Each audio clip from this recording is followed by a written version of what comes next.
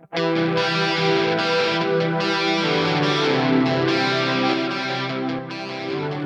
back to the Fourth Way Podcast. We are continuing our discussion today on abortion by taking a look at the argument of patriarchal bias. The argument of patriarchal bias is going to say that men have a vested interest in women having children. And the argument says that men can't understand and therefore argue because we aren't women. We have this patriarchal bias that makes us want to control the choices of women. And from a standpoint which doesn't understand women because men aren't women. As a man who understands how men misunderstand women, I want to go ahead and take a stab at this. Why is the argument trying to undercut the anti-abortion argument from patriarchal bias? Why is this problematic? First of all, we'll just get this one out of the way, but one major problem is that there are a lot of women who argue against abortion too. So you can't just say that because men argue for abortion or against abortion that you discredit it. And there are also a lot of men who argue for abortion, and women love pro-abortion advocates love to take on men's voices there. So first of all, it's a wash. It just doesn't work out. Let's get on into the meat then. Like, what are the bigger arguments against this patriarchal bias? First, it takes an archaic view of men's interests. Like, do you really want to say that men have a vested interest in women's choice because men want women to have kids? I mean, I'm sure there are some men somewhere, and maybe in other countries more so, who want women to have their children. But it almost seems like this shoots yourself in the foot here if you're pro-abortion, because men's interests, by and large, at least in the West, are for women to not have children so they don't have to pay child support. People don't want to be encumbered by kids and don't want to have to pay for them. So if anything, men who argue for abortion have more of a vested interest in forcing women to have abortions or encouraging them to do so. The last I checked, and I'll try to remember to put links down below, but over 85% of abortions were from unmarried women without a committed man in their lives, and over 50% of those unmarried or not cohabitating. So over 50% of people who had abortions it was basically with like a boyfriend, somebody who's not committed to them. And not committed means they probably don't want to be tied down by kids because they're not committed yet. So vested interest, seems like over 50% at least would have a vested interest in the woman not having the kid. Unless it's the rare exception of, that one man who wants the kid to bring them together so he can be committed, because it's the woman not wanting to be committed. But I mean, overall, clearly, most guys don't want to pay child support and have the added responsibility and pressure. They pressure women to get abortions. Much more, I would guess, than they pressure women not to get abortions. Point number 3. The wealthy majority actually has a vested interest in promoting abortion, because abortion helps to maintain status, as abortion mostly affects minorities and lower classes.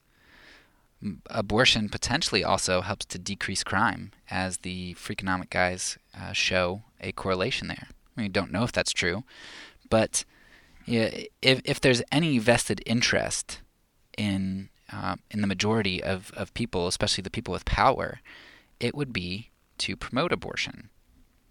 Most people in power are wealthy men. That's changing, thank goodness. But most people are in power with wealth are wealthy men. And so the vested interest there is to keep minorities and crime and other things down. Point number 4. Men do have a health interest in legalizing abortion. Besides not wanting to pay child support, men have a health interest in legalizing abortion. We've got this thing called embryonic stem cell research, which has huge potential for resolving a lot of issues, like, spinal cord injuries, fixing those, You see Michael J. Fox talking about Parkinson's and the potential of stem cells to fix that. Um, and if you look, men have statistically worse health, more diseases, more genetic disorders, and they die earlier. Viewing the unborn as disposable allows stem cell research to advance, and actually, statistically, would help men far more than it would help women. So yeah, men do have an interest, but this is the second interest that we've seen, which is actually for their interest to be in the dehumanization of infants and embryos. Fifth, we recognize the importance of non-interested classes speaking out. Right? Our world recognizes that all the time. Free white abolitionists were helpful in freeing slaves, and citizens were vital in calling out our country's mistreatment of non-citizen immigrants. Abraham Lincoln was white, and he was pretty helpful in freeing slaves. Who's that guy from England or Britain? John Newton, and Wilberforce, that's it. Wilberforce was influential in stopping slavery in Great Britain. And then we have non-immigrant American citizens who are calling on our government to stop mistreating non-citizen immigrants. Like, we recognize the importance of non-interested classes speaking out, because interested classes tend to have more